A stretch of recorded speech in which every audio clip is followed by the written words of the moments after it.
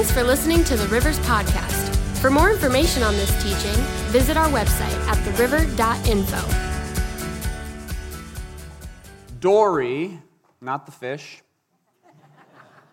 the person, the human being, got me one of the best gifts I've ever received. Thinking putty. It bends, it glows in the dark, it's stretchy. If I pull it really hard, it will break, and it's bulletproof. One of those facts is not true. But I brought it up here this morning because, it occurs to me every time I preach that back in the olden days, people thought heaven was up there, hell was down there, we're somewhere in the middle, and so the preacher should obviously be on an elevated stage because that's the person who's downloading the information from God to you. They're literally closer to God. And so I brought my thinking putty this morning because you have a brain. Yes. And we're going to think together. And you don't have to agree with me. And you don't have to take what I say as gold. I'm not coming down from the mountain with the 10 Commandments. I'm bringing you some ideas that I believe the Lord wants me to share with you, and then we're going to move on. And hopefully, if it's God's word, it won't go away empty, and that's the promise. And so that's whenever I have the opportunity to speak, I trust that. And so I think you're going to take something away this morning. We are in a series called Moses. There was a really funny comic of Moses in the bathroom peeing in 2 urinals at the same time. I didn't think it would be appropriate for children, so I didn't put it up there, but Google, you'll get what I'm saying. So we're beginning a series on Moses. It's going to be this month, and I'm going to talk about Moses as a baby this morning, Moses in the desert next week, and then Rob, our lead pastor, is going to just make you cry when he gets up there in a few weeks. But I need you to be patient with me this morning because there's an idea that I want to share with you that may make you a bit uncomfortable, and you may need to borrow my thinking putty afterwards dealing with Moses as a baby. Happy 4th of July, by the way. It starts with a quote that I found that I need us to consider. And the quote goes like this. It's actually on the slide. I am a citizen of a superpower. I was born among the conquerors. I live in the empire. But I want to read the Bible and think it's talking to me. This is a problem. Let me read it again. Get your invisible thinking putty out. I'm a citizen of a superpower. I was born among the conquerors. I live in the empire, but I want to read the Bible and think it's talking to me. This, friends, is a problem. Again, happy 4th of July to the most powerful nation in the world. You. I think this is a problem when we read the Bible like this, because if we think being citizens of the most powerful nation in the world, if we think that we are the good guys in every single Bible story, then we have no place for the oppressed, marginalized, lost, and lonely of the world. They don't fit in the Bible. If you're the one who needs the sea parted for you, then what about the person who really literally needs the sea parted for them? We're not always the good guy. Sometimes we're Egypt, the most powerful country in the world during their time. Now, some of you are already mad, and that's okay. Yes, there is a desert you and I must cross. Yes, there is a giant you and I must kill. And yes, there is a miraculous provision that we need to experience. But when you're a Syrian refugee trying to swim across an ocean because the raft isn't floating and you're watching your children die, there is definitely a water that needs parted for you.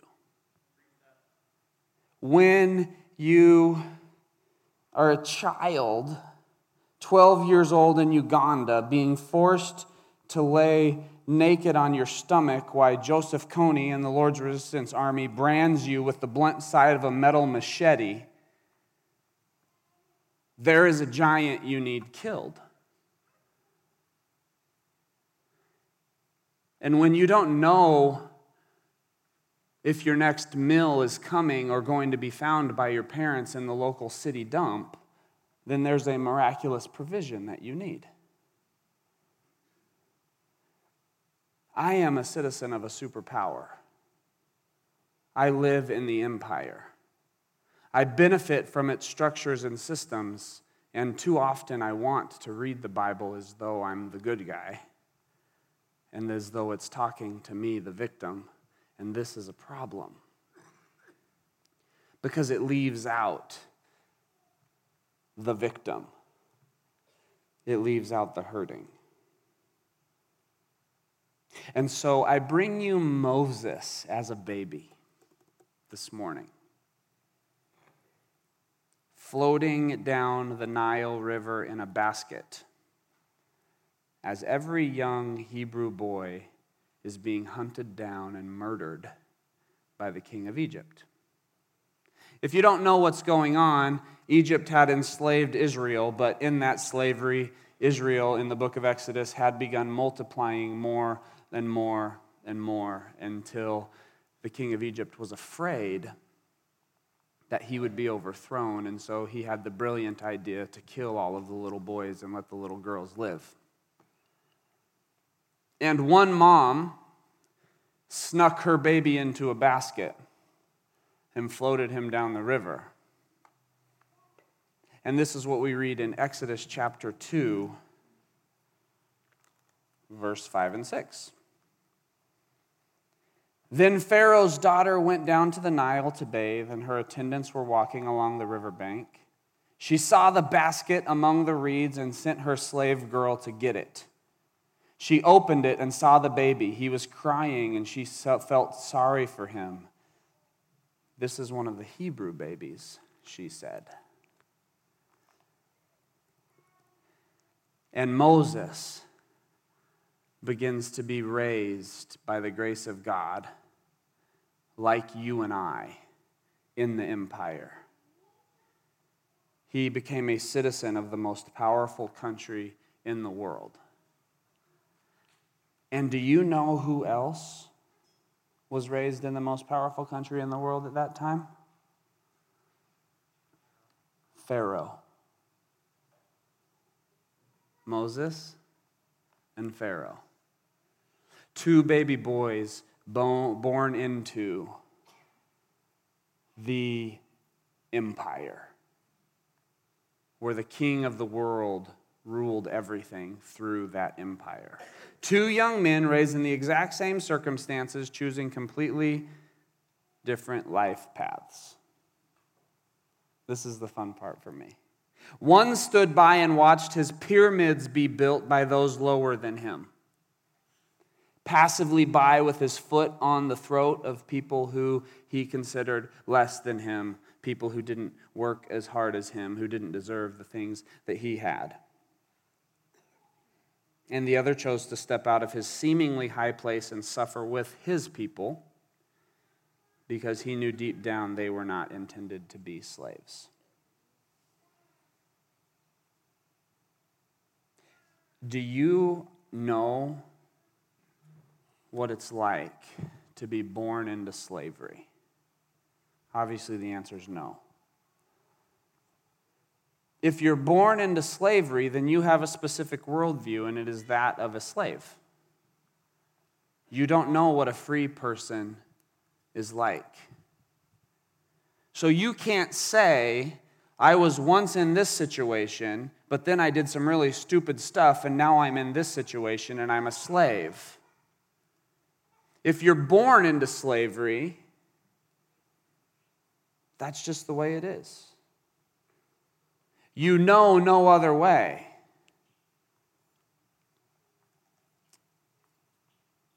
And you didn't deserve it.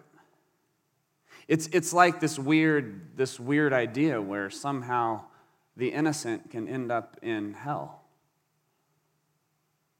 Somehow someone who doesn't deserve anything can end up in the worst possible situation. They're born a slave. Somehow a little 12-year-old boy can be abducted and then beat 50 times by a stick on his back at the welcome party beneath a shea tree in Uganda, a shea nut tree, so that he can become part of the Lord's resistance army.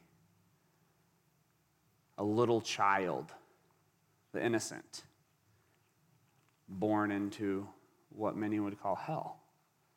It makes no sense. And then there's Moses and Pharaoh, born into the empire, and they learn to succeed in the empire, and they learn to thrive in the empire. And the bottom line, guys, this is what I'm getting at. Kids don't have a choice where they're born. Kids don't have a choice if their parents teach them to read or not. They don't know if they're going to Outback Steakhouse or if they're waiting for their meal from the city dump. They don't have a choice. They don't have a choice if mom and dad are addicted to meth. They are just innocent. And they shouldn't have to exist in this kind of hell. And one man stands passively by with his foot on the throat of the oppressed, and the other says, I don't think they were created to be like that. I have to do something. And Moses chose to do something. And you and I didn't get to choose our lives either, but we were given much. I can't preach this sermon in Uganda. I can preach this sermon in Michigan. You and I were given much. And Moses chose to do something. He chose to change his lifestyle and invest his time and energy in a way that would not only make his life more difficult and adventurous, but he also brought freedom to a people in desperate need of new life. And as they exited, they didn't even know which way to turn, where to go. They wanted to kill him half the time. But he gave his time and energy. Instead of allowing himself to climb the ladder of success in the empire, he changed his life and suffered with someone who was hurting. That's pretty much the content of my sermon. And it just seems to me, friends, that Jesus has given us a choice to make.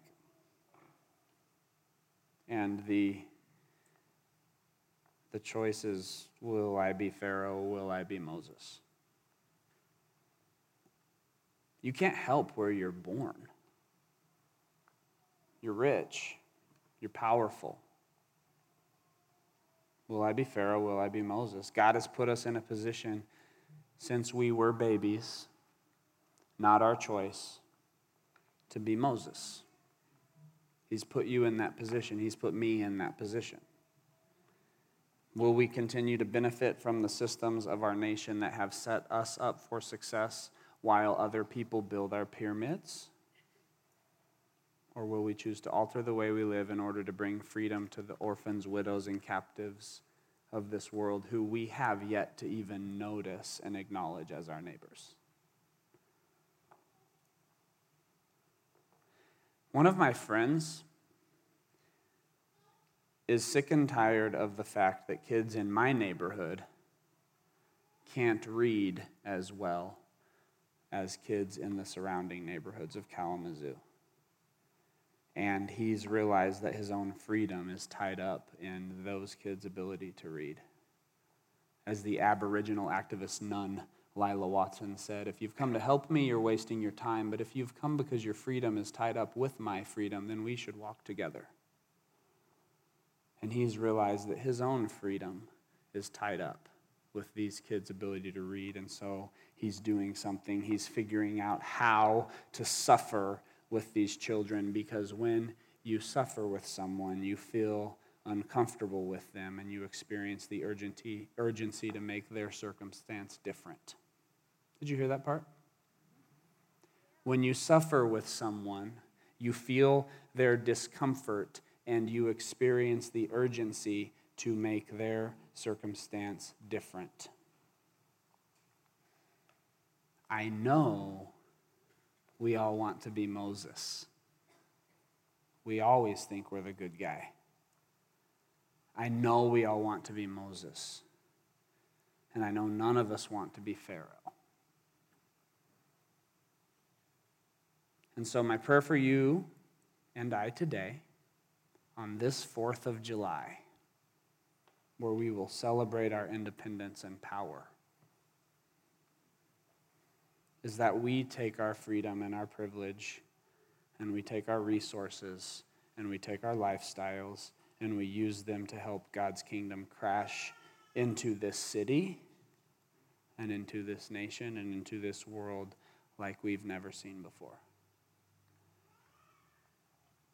If it feels overwhelming, Moses did it. Moses did it. Given it changed his whole life trajectory. He could have been a king, but instead he decided to free millions of people and suffer along the path. Moses did it. Thank you for coming on this 4th of July. You're better than other Christians.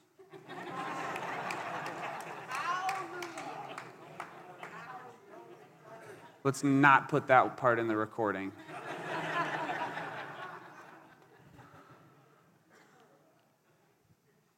If you want to see the seas part,